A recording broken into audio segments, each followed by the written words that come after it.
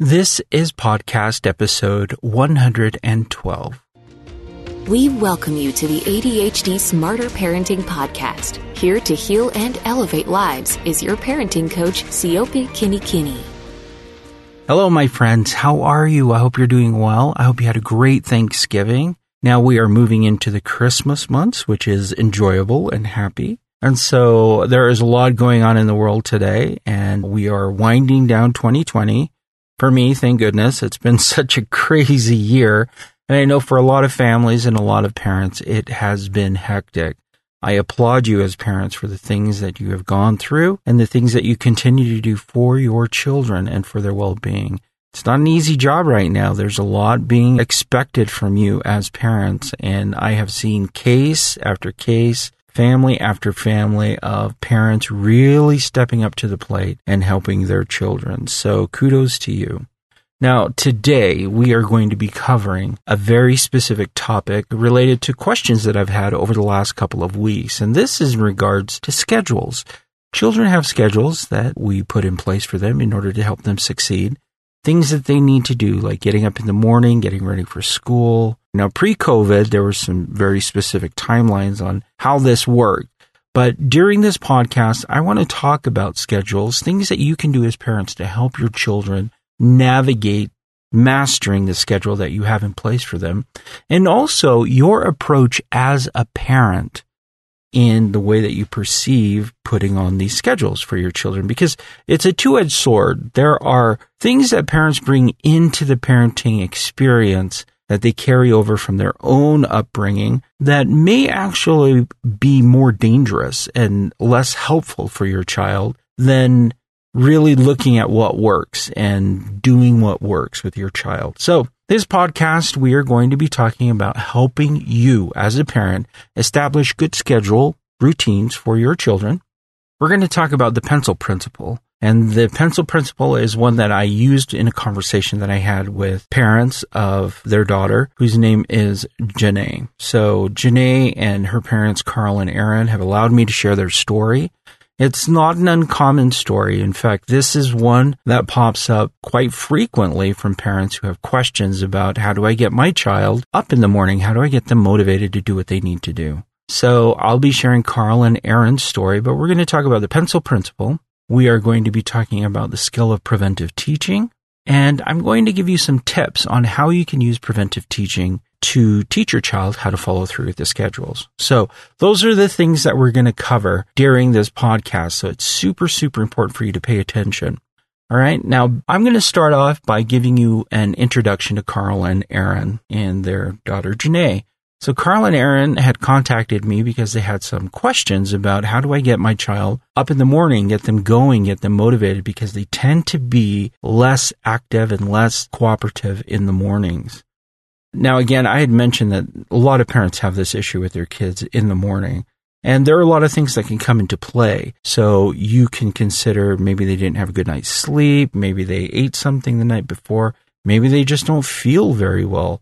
They're not getting restful sleep. So there are a few things to consider there, and parents should really take the time to ask their children, tell me what's going on, what's happening. Once they're able to determine that, yeah, my child's getting enough sleep, they go to bed on time, but they just are being defiant to me, then we can start working on some skills in order to work on this. Now, when Carl and Aaron had contacted me originally, Aaron was more motivated to learning the teaching family model, which are the skills that we use on the Smarter Parenting website. So Erin was on board. She wanted to do the skills. She wanted to adopt them and use them. Carl, on the other hand, had some reservations. He struggled. He felt like there were certain things that he could bring to the table that were different, and he wanted to try those as well. So in discussing this with Aaron, I asked Aaron, and I said, Aaron, it's important that I communicate with Carl too, because when you're working with a child, consistency is one of the most important elements that you need as a parental group here in order to help your daughter Janae follow through. If you are doing one thing and Carl is doing something different, completely different, then that would cause some confusion and will cause confusion not only with Janae, but with each other. So I asked Aaron if I could communicate with Carl and if Carl would be open to it. Fortunately, Carl was open to it. So Carl and I were able to communicate, and I had a discussion with Carl specifically about parenting and talking about parenting.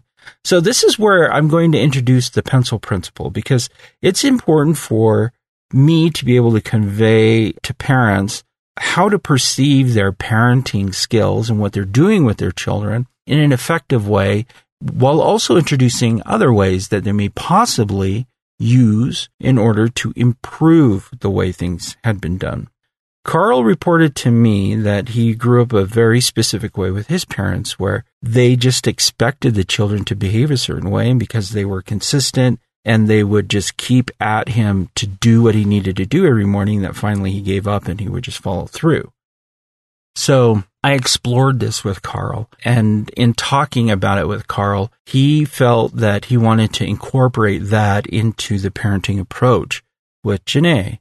So I talked to Carl about that approach. What would it be like if you were to wake up every morning and just be on her case every day consistently until Janae just got up because she was so tired of it? And Carl mentioned, well, it would probably take a long time because Janae's a little bit older and she's been used to this type of behavior for a long time. And so in order to change it, it would take a little bit of time for Janae to adjust. So I agreed. I said it probably would take a lot of time. I asked him, what is the emotional and physical cost to this? Because there is a cost to doing this. You're going to sacrifice your mornings in order to get your child to do what they want. You'll be pestering your child as well. There is a relationship aspect to this where your relationship may be in danger because you're coming across as the bad guy, somebody who's always on their case, and it doesn't open up for future connections. Say when your child's in trouble, do you feel like she would come to you and talk to you about those things when she feels like you would just be on her case about everything? My discussion with Carl was long, and it was deep, and it was wonderful. I introduced to him the pencil principle because he wanted to adopt his parenting techniques along with what I was teaching Aaron to do. The pencil principle, and I've used this before with many parents, is the idea that a pencil becomes sharper not by what you add to it, but by what you take away from it when you're sharpening a pencil. So I want you to think about that. Think of a pencil and you're sharpening the pencil. In order to sharpen it, you take things away from the pencil in order for the pencil to be useful. You don't keep adding more on. And in fact, the more stuff you have clumped up at the end where you write, the more difficult it is for you to actually use the pencil. That's the pencil principle. I explained this to Carl and we discussed it and talked about it to streamline our understanding of what is actually necessary for his child to succeed. Now, Carl then came back and said, well, this is the way that we've always done it, meaning in his family, and so I want to do it too. And I talked to him about that, and I said, well, doing things the same way over and over again, the way things have always been done, when you think in that way, it really does limit the parameters of growth. Because if you continually do things the way they've been done before, it doesn't allow for nuance, it doesn't allow for growth, and it doesn't allow for change, right? So I again applied the pencil principle. What are the beneficial pieces that are essential? And what is around that needs to disappear in order for the pencil to be useful? We can't just keep adding more things into parenting in order to make our children successful. And this is the challenge I'm going to bring up to you as a parent. Where do you gather your information, and what things are of most use to your child, and what things are extra? What things are more? Now, Carl and I continued to talk about this. And again, I had mentioned it was a long conversation, and it was.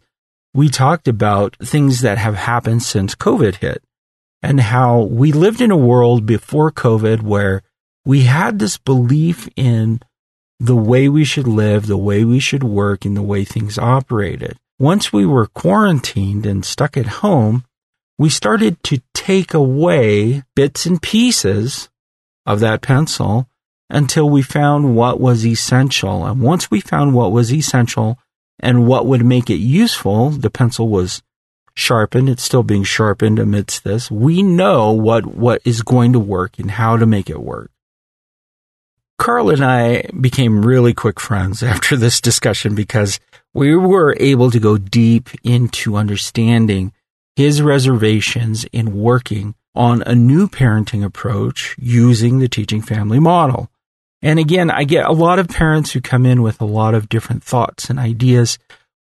You know, I get it. I get you've drawn from all these different areas of expertise, and it's wonderful. What I'm suggesting you do, because all parenting skills, everything that is related to parenting, they all have similarities when they are useful and helpful skills, but there is a lot of stuff out there that doesn't work, that we've been doing over and over and over again. My goal is to switch it. Let's find things that work. Let's do things that have been proven to work. The teaching family model has been proven to work. This is something that has been sharpened over time, consistently by hundreds and thousands of people who use this model with all kinds of children. Children who are in the system, children in foster care, children in adoption. The teaching family model is used in schools. It's used in treatment facilities. These skills have been proven to work with children in a lot of different areas. And so it's an amazing gift to be able to find something like the teaching family model to help children, right? Carl and I continued to talk. It was a wonderful conversation. We started to list the things that he felt were important in parenting, how he grew up, what he had read in the past, and then we started to list also the things that he wanted to accomplish in relationship to his child, what type of relationship he wanted to have with his child in the long run. And by comparing the two, we started to realize there was a pattern that Carl was approaching parenting from an authority mentality, where he was bringing to the table, you will do what I say because I am bigger than you, I will outlast you, I am stronger than you, and you will concede to what I want. And yet when we looked at that, it was a harsh awakening for Carl. Because when he looked at what he wanted in the relationship with Janae, it didn't match. It didn't match at all.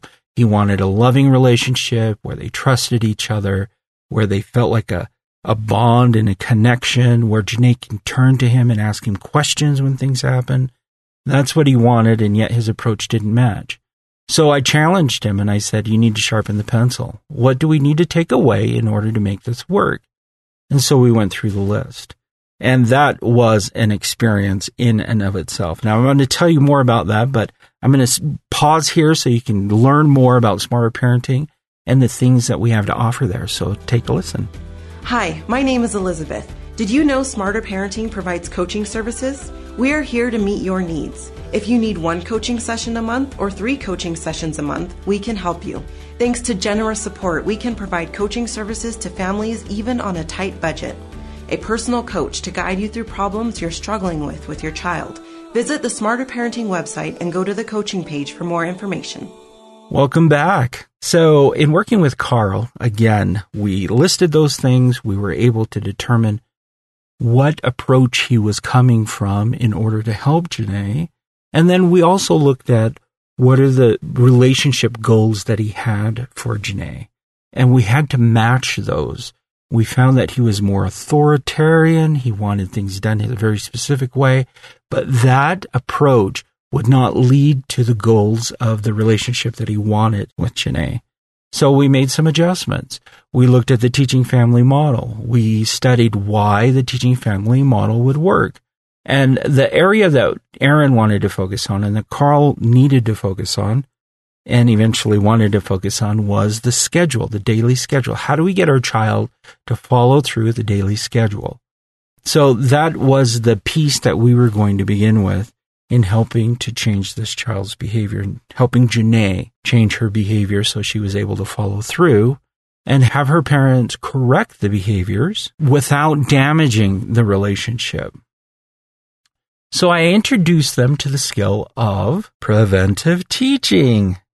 Now, if you've listened to this podcast, you know exactly what preventive teaching, but for those of you who are new, I'm going to go ahead and explain what preventive teaching is. Preventive teaching is a skill, a behavioral skill that we use in order to prepare a child for a future event where you want your child to behave a certain way. So you're actually preparing them beforehand, so when the opportunity or the situation arises, they know exactly what you expect and how to behave. That's the purpose of preventive teaching. And preventive teaching comes with 6 steps. So I'm going to list out the steps because it's important for you to know. The step number 1 is to say something positive about your child's behavior or express empathy about how they may be feeling. Step 2, describe how you want your child to act and avoid telling your child what you don't want. Step 3, give your child a meaningful reason that they behave in a certain way. And this reason must be meaningful to your child. Step number 4 is practice the expected behavior. This is the most important part of preventive teaching. You need to have them practice it. And practice it at a time when your child is calm so they can get it in their bones and in their minds the way they need to behave. Step number 5, they need to find something positive they did during the practice. And you can correct them if they make a mistake. And then step number 6 is to continue to practice once the child has done. Now let me explain how that looked with Carl and with Aaron. Step number 1, say something positive about your child's behavior or express empathy. So if your child is doing something positive, you want to praise them for the positive. In the case with Carl, Aaron, and Janae, she was having a hard time getting up. So we focused on expressing empathy about how they may be feeling. So Carl and Aaron, we wrote down what they could say. Basically, I know it's early. I know you're tired. I understand that you are struggling in the morning. Okay, those empathy statements go a long way because they build alliance with you and your child. So step number 1, we wrote it down so they didn't have to guess and they didn't have to figure it out beforehand. This is a way that I help parents implement these skills. It's better to write everything out for each step in order to guide them along the whole process. Now, step number 2 for Carl and Aaron. Describe how you want your child to act or behave and avoid telling your child what not to do. Now, Carl immediately came out with, I don't want her to go back to sleep. Okay, so we don't want to focus on what not to do. We want to focus on what she should do. And this took some practice with Carl. And thank you, Carl, for letting me share your story because I think it's super helpful for a lot of parents. We had to focus on what specifically he wanted Janae to do. So we had to list those out. I want Janae to sit up in her bed. I want Janae to move her feet off to the side of the bed, and I want her to stand up. So we focused on those basic movements first. Sit up, put your feet off to the side of the bed, and then stand. That was it. So we had to write down the description of that in order to help Carl explain that to Janae. So with including step 1 and step 2, both of them together, Carl and Aaron would say, I realize it's early and you are tired and it's hard to get up in the morning. What you need to do is sit up, put your legs off to the side of the bed, and stand up. Okay, so that's step 1 and step 2. It doesn't have to take long. You don't have to elaborate. It doesn't have to be huge. You don't have to use flowery words. You can just communicate that. So easy. Step 1, step 2. Step number 3, give your child a meaningful reason to behave that way. And this reason must be meaningful for your child. So what was important for us to convey to Janae is that she needed to do this because there was an incentive or a benefit for her in some way. In talking with Carl and Aaron, one of the incentives for Janae was that she liked to come home and just veg for a while. Okay, so we tie that into the timing it took for her to get ready, and then after school, because she's a little bit older. If you have a younger child, you want to try and tie those in quicker and more immediately together, but she was older, so if she took longer in the morning to get up and get going, then she would have to sacrifice some time later in her day, 15 minutes, whatever it may be later in the day, doing an extra chore or a task. So that was a trade-off, but it was a meaningful reason. And we wanted to also focus it on the positive. So we gave another reason. And so you can put multiple reasons in there when you need to. The other reason was you're going to have more time to eat your favorite cereal. She loved Apple Jack. So they were to give her those meaningful reasons. So step 1, step 2, and step 3. Let me give it to you so you know what it sounds like, what it feels like. So they would come in the room, wake her up, time to get up in the morning. They would say something empathetic. Hey, I know it's early. I know you're tired and it's difficult to get up in the morning. What you need to do is sit up in your bed, move your legs off to the side of the bed and stand up. And if you do that, you can eat your Apple Jacks this morning. It's all ready for you to go. But if you don't, you're going to miss it. Also, if you are unable to get up now, then you'll have to sacrifice some time later in the day when you get home from school. Okay, so super easy, right? We wrote all this down, wrote it, so they'd be able to go back and refer to it. I am not a fan of parents trying to memorize things. It's better if they write it down so they can refer back to it, because when you're trying to remember things in the moment, it's super hard. So write it down. Write down what you're going to say, how you're going to say it. Have that there so you can just go. Now, step number 4 is to practice the expected behavior. So what I asked Carl and Aaron to do is take Janae after school and practice this. Have her lie down in her bed as if it was the morning, and then go through this with her so she could feel what it feels like to get up. She could feel what it feels like to stand. She could hear what it hears like to have her parents say these things to her. So I asked them to be as realistic as possible with this role play, this practice. And this is the most important part of preventive teaching, is the practicing part. You want your child to be able to recall this experience later on when it arises. Again, I'd mentioned preventive teaching is this idea that we prepare our children for things that are to come, situations that will happen. So practice. You need to practice at least 3 times where they can do it successfully on their own. Practice more if at all possible. And with younger children, they learn quickly, but practice it as often as you can. And you can also practice it at different times. So I asked Carl and Aaron to practice it after school. Then I asked them to practice it right before Janae went to bed. The reason being is just to keep it kind of fresh in her mind that that's what was going to occur the next day. Now, while they were practicing, I challenged Carl and Aaron to find something positive that she did during their practice and to praise her. That's step number 5. You want to find something positive they did during the role play. And if they needed to make some corrections, they could make corrections.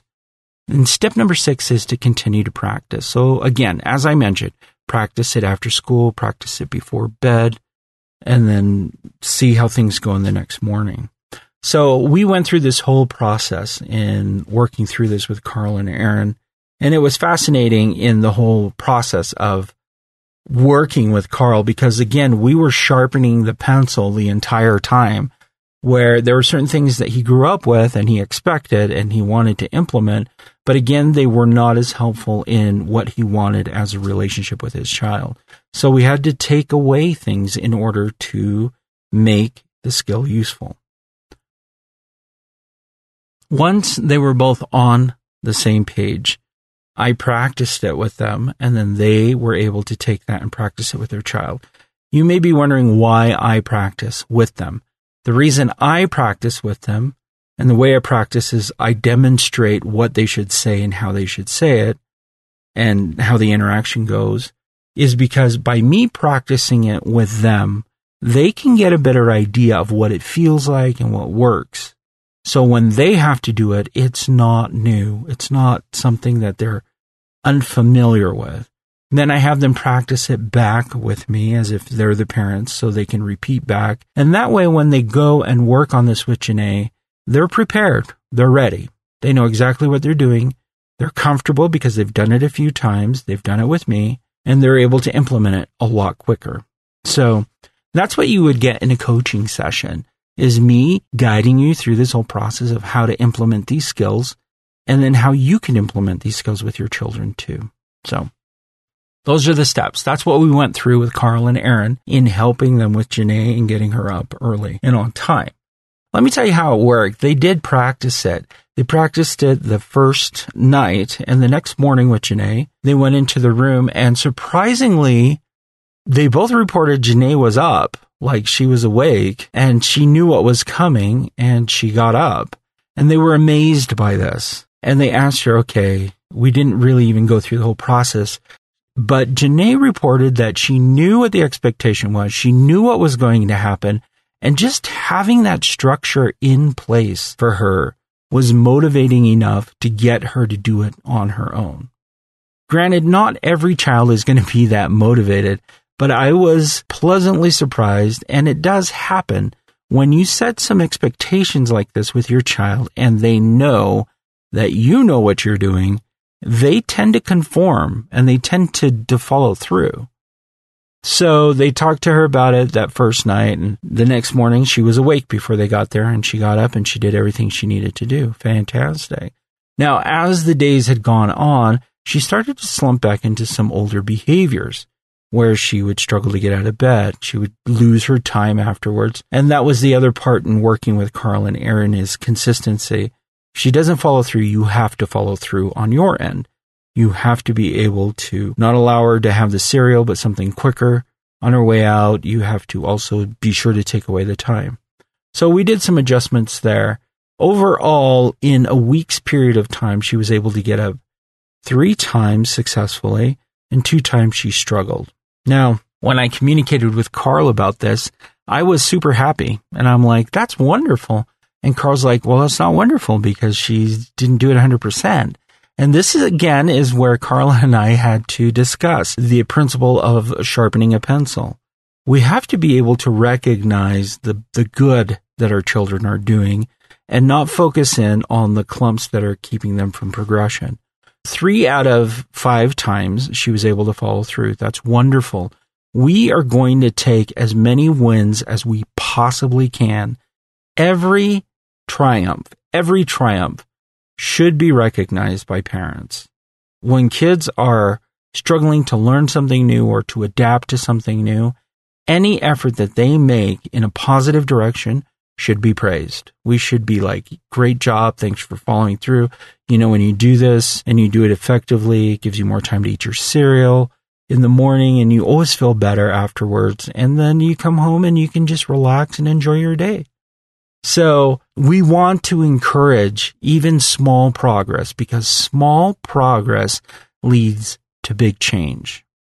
So Carl and I went at it again. I love Carl because we can debate these things and we can talk about them deeply and really, get into the mud about how to make things work. So they continued to work with Janae on this. And then the next week they noticed that she did 3 and maybe 4 days where she did it well. But I had to talk to Carl and Aaron about expectations every day because, the very first day, Janae was able to get up on her own. That was a high expectation that she put out that she can do it. So Carl was holding on to that idea. Well, she can do it the first time. She can do it every time. We all have days where we struggle and we're not 100%. So we have to give a little bit of leeway there. And we also have to understand that as a child progresses and grows, things change and they adjust, and we have to adjust with that. We can't hold children to standards because of a one-time action. We have to allow them some room for experimentation, for growth and decision-making on their own. The thing that we need to do as parents is to teach and to be consistent. So they've taught her the skill. They reviewed the skill, and one of the things that I had them do again and again and again was role play it, because the role playing is something that will keep it fresh in her mind. So role playing it after school, role playing it again right before bed. And as they continued to do this, they saw improvement in Janae and her ability to follow through. Now, we started off with the instructions of her sitting up in bed, moving her legs out from to the side of the bed, and then standing up. And as she was able to do that, we started to add more things to that. So I need you to stand up and go to the bathroom and brush your teeth. as she was able to do that, okay, now I need you to, comb your hair, take a shower, whatever it may be. We just added more things on as she progressively improved. And recognizing those small improvements made all the difference in the world. So that's the way that you can use preventive teaching in helping your child with a routine. They have to get up early in the morning, or they have to get up and do things. I realize that we are here during a pandemic and things are closed down. I don't know where you are, but where I'm at, the kids had to be removed from school. They did distance learning for a while, and yet they still had a schedule. So they still had to get up at a certain time to attend a Zoom class to be marked present for the class. So they still had schedules. They just had to do it in a new way, in a different way. So schedules, it can be very challenging, and it could be sometimes a point of frustration for a lot of parents. In fact, Carl and Aaron are not the only parents who have contacted me about this issue. There have been so many parents who've contacted me about this issue that I felt it was important for us to address it here. Now, I wanted to give you some tips in the role playing to help you along, and also to help your child along.